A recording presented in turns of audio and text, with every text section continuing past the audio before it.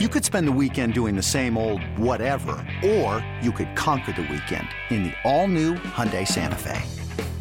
Visit HyundaiUSA.com for more details. Hyundai, there's joy in every journey. When the red light goes... take two.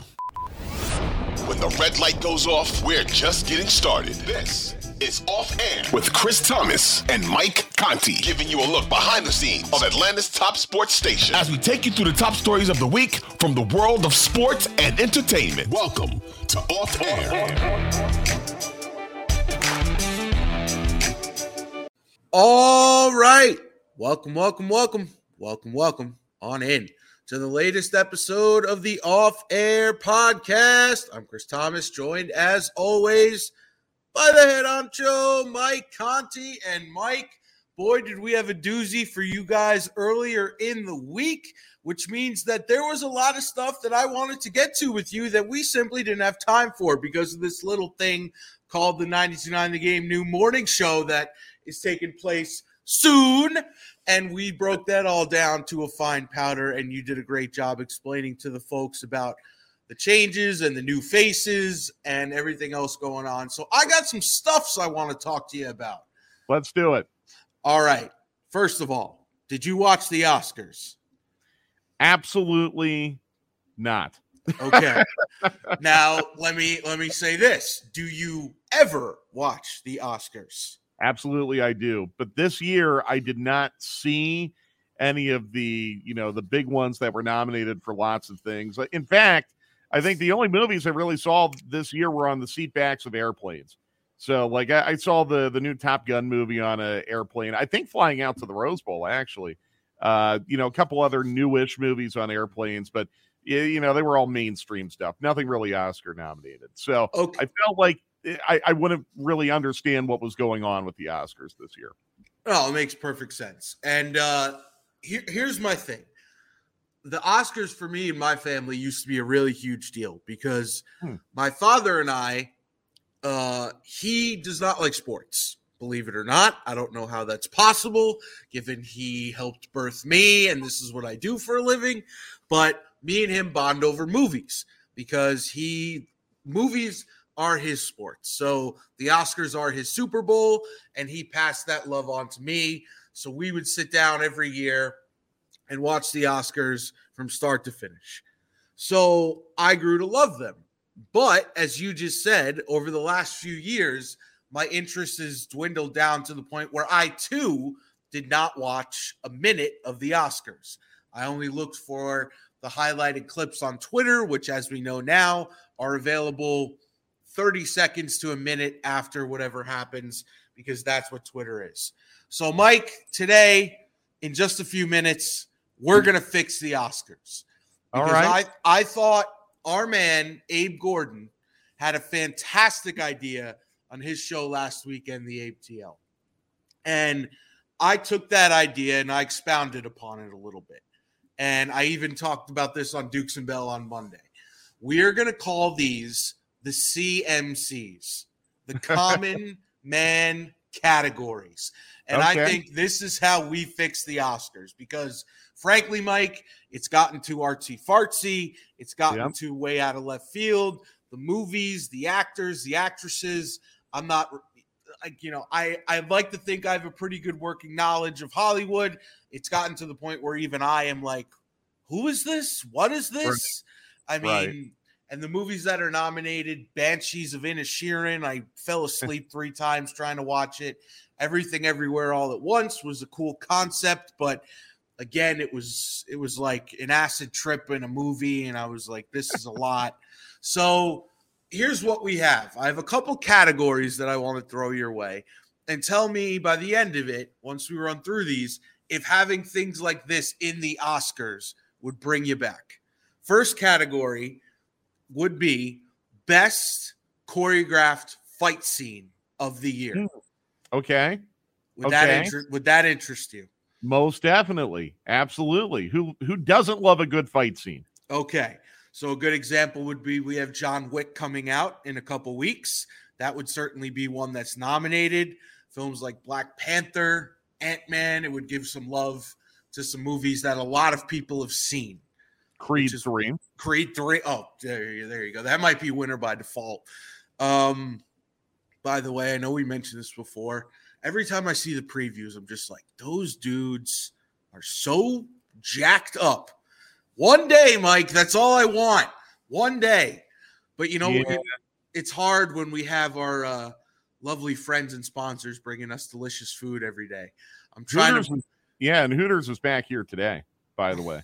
There's Hooters up here right now. So be ready. More fried food for you. No, it's impossible. Chris, no joke. 10 years ago, well, maybe a little more than that now, I weighed 190 pounds, if you can believe that.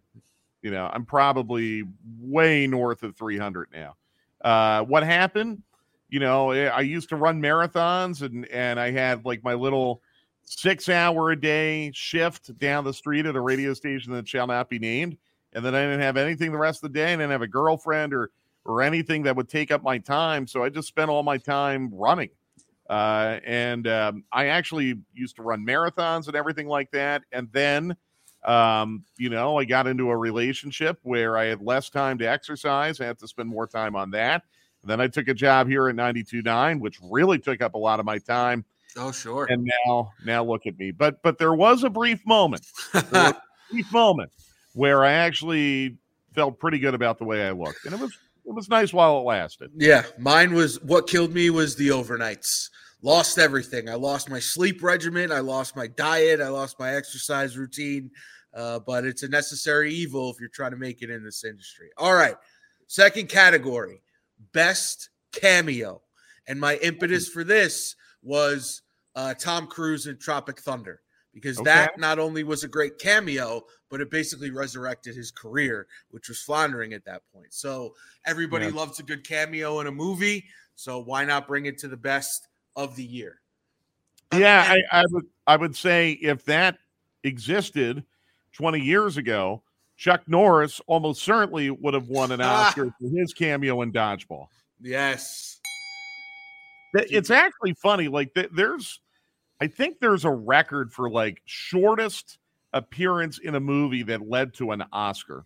And I want to say, what was the movie? What was it? Network. It was about Howard Beale, the crazy newscaster who it was made in the 70s, and he had a producer who had all these crazy ideas, and they basically remade network television. There was a scene where one of the network executives fessed up to his wife that he was having an affair. And it was only a 90-second scene, and it was the wife basically kicking him out of the house. She won Best Supporting Actress for that. Wow. And was only on camera for about 90 seconds. So, the Chuck Norris cameo in Dodgeball, I think it was maybe 10 seconds. That would set the new record for shortest time on camera with an Oscar. Is that the one where Albert Brooks has a panic attack on the set? Or am I thinking of a different movie? No. Okay, that's another excellent one. Okay. No, not when he sweats so profusely. Yeah. No. What that might have been broadcast news. Yes. I'm gonna look right now. We'll get to the bottom of this. All right. Yeah. Next category. Now they have best animated feature, but they don't have best voiceover work. I think that is such an overlooked category. Yeah. And usually the big, Disney movie of the year or whatever, that's, you want to talk about attracting the common people. Everybody basically with a family goes and see those. So yeah. Next one, best choreographed chase scene with a vehicle. Okay. So there's at least a dozen movies a year that would apply for that. Fast and Furious notwithstanding, I think there's a lot of good movies out there that, whether it's a motorcycle chase or a car chase or something along the lines, or even being chased through the streets, you can amend the category. I think that's something a lot of people are drawn to movies for. What was the movie more than a couple of years ago now, that won a bunch of Oscars, and basically all it was one long chase through a desert? That was 1917. The movie. It was a war movie. That movie was phenomenal. Right, it was. Yeah, it was basically just one long chase. The camera was shot like this, face fronting on the two main actors, and it never moved basically throughout the entire movie. That movie, if you haven't seen that movie, that's a great movie, actually, as a matter of fact. All right, I believe I have one more. Let me look it up here. Categories. Yes. Okay. Best relatable here. Now, hear me out on this last one because it's going to take some explaining. Best relatable moment on screen. Think Something About Mary.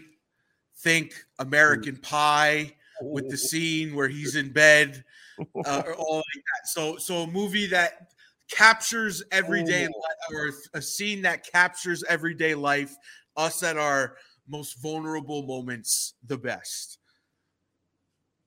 That is a great category because what do we remember the most? From There's Something About Mary or American Pie or boy, you name it. I mean, The Naked Gun. I mean, there's I mean, the Enrico Palazzo scene from The Naked Gun would have won numerous Oscars if I had any vote in anything. I know, and this gets back to your original point. The Oscars now, it's become an award for the artsiest, fartsiest movie.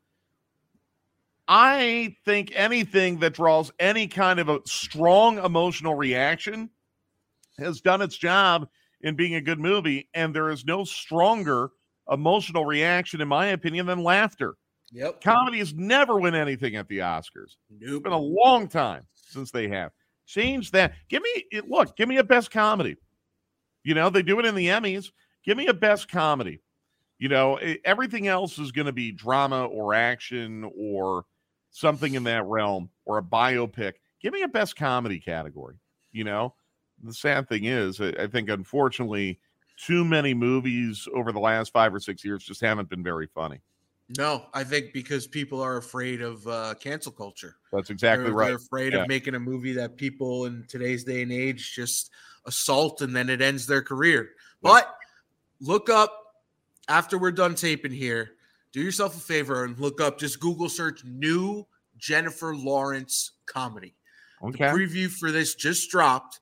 The synopsis is she is a struggling person, just like out there in the world, trying to pay her bills. And a family hires her to be a Mrs. Robinson for their 19-year-old son, who's about to go off to college. But he's such a closet nerd that he can't even muster up the fortitude to do what needs to be done in that category. And the movie's all about her taking him out into the world and trying to turn him into a man. It actually looks really good. Yeah. So maybe comedies are finally making a comeback. I hope so. All right. Here we go.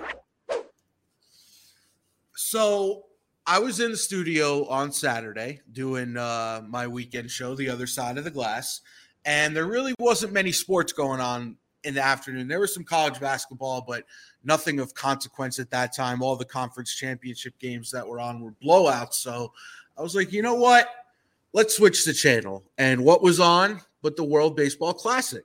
Mm-hmm. And I was like, all right, normally I wouldn't stop on this, but I'm doing the show. It's sports. It's something to just glance up at every now and then. And I left it on. And I'm glad I did because I thought the presentation was great. I thought the actual play was great. There were stars. Julio Urias was pitching for Team Mexico. One of the best pitchers in baseball. They had guys like Alex Verdugo in their lineup from the Red Sox, and it was just a really good product, and I'm glad I watched it. But once it was over, I asked myself a question. Would I watch this again? And with a resounding no, that was sort of the end of that. The USA was even playing later that night, and I had no inclination to go home and watch that game. So, Mike, my question is, why don't we care about the World Baseball Classic? Because we don't. Yeah, because there's not a lot of tradition to it, I think. I mean, the thing is, we care about the World Cup, even though we're not a really big soccer country, because there's a lot of tradition behind it. It's existed for almost 100 years. We care about the Olympics, the modern Olympics, for the same reason, because we grew up with it. probably the same could be. I'm trying to think of like, every 4-year events on the calendar. I really feel maybe even the tennis and the golf majors are another good yeah, comparison. that's a great example. Even like I know this is way out in left field, but I know there's a lot of people who really care about the America's Cup, the yachting event that happens. I guess every 4 or 5 years, something like that, because we grew up with it, Sure. and I guess we were kind of made to feel as we were growing up with it that it was very important. World Baseball Classics only existed for 12 years, I want to say. I think 2006 was the first one. Okay, yeah. So we haven't really grown up with it. And furthermore, I remember when they created it, it never really felt like a big deal even when it started. Mm-hmm. You didn't necessarily, at least at first, you didn't really necessarily get these, dream teams, which I think was the idea. Like they wanted to kind of benchmark what happened with Olympic basketball and create these dream teams where truly the best players in the sport were participating. And, the other issue too is you're doing it in spring training when not everyone is really in form yet.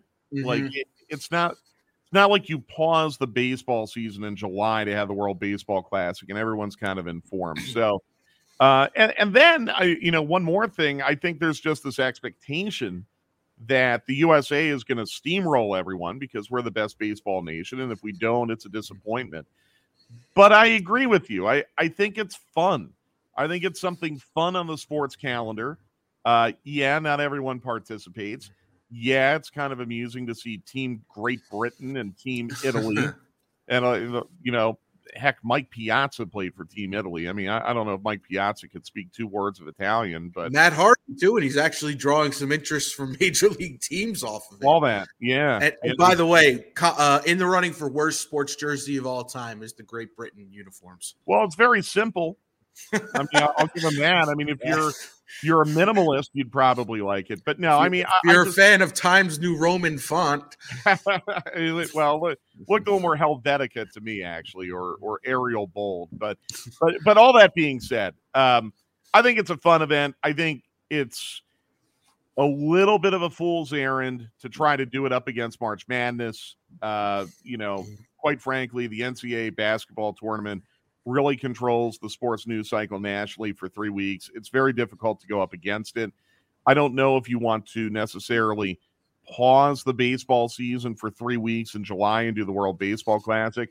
I think there's economic risks in doing that, but it would certainly be a way where it would get the World Baseball Classic more attention.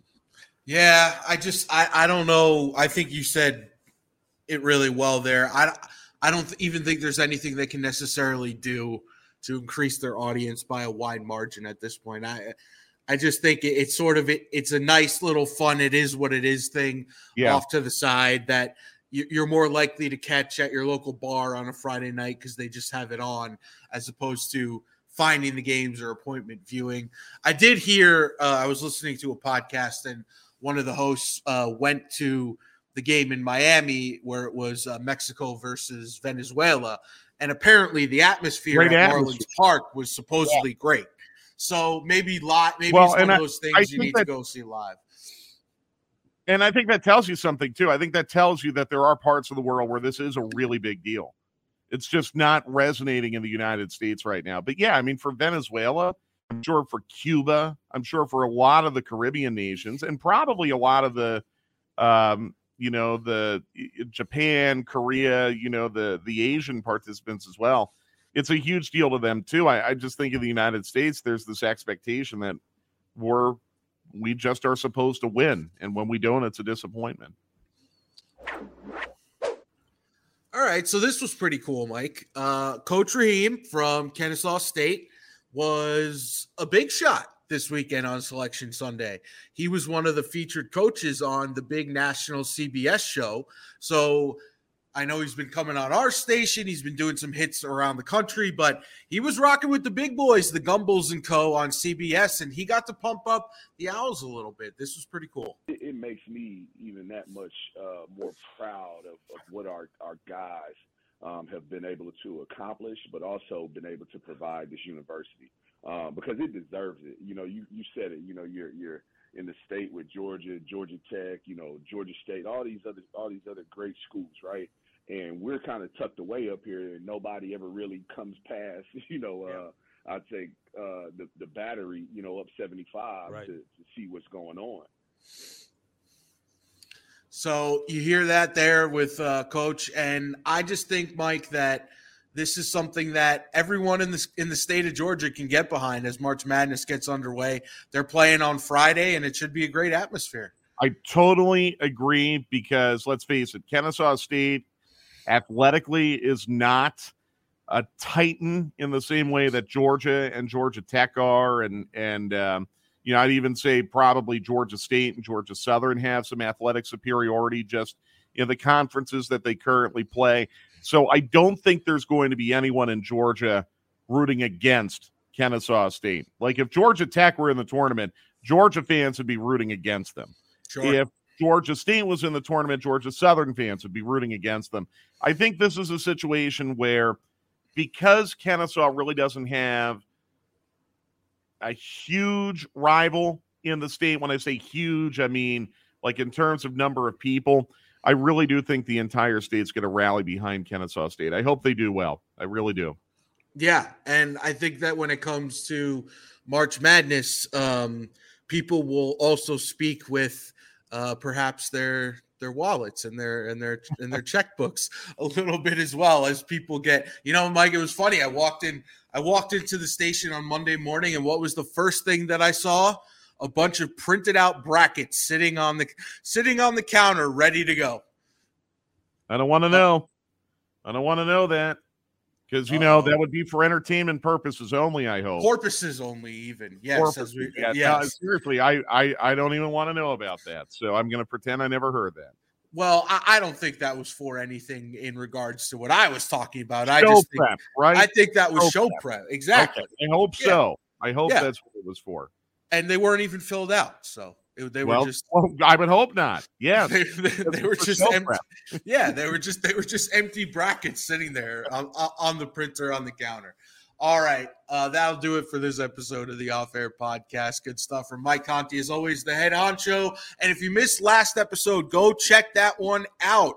It is blowing up the social media scene. It is blowing up on our downloads. So thank you so much for everyone that listened to Mike give a nice comprehensive breakdown of what to expect from 92.9 The Game's brand spanking new morning show, coming soon to a radio near you. For us, we'll catch you next time. Follow me at C Thomas Radio. Follow Mike at Mike Conti 929. We'll talk to you guys soon.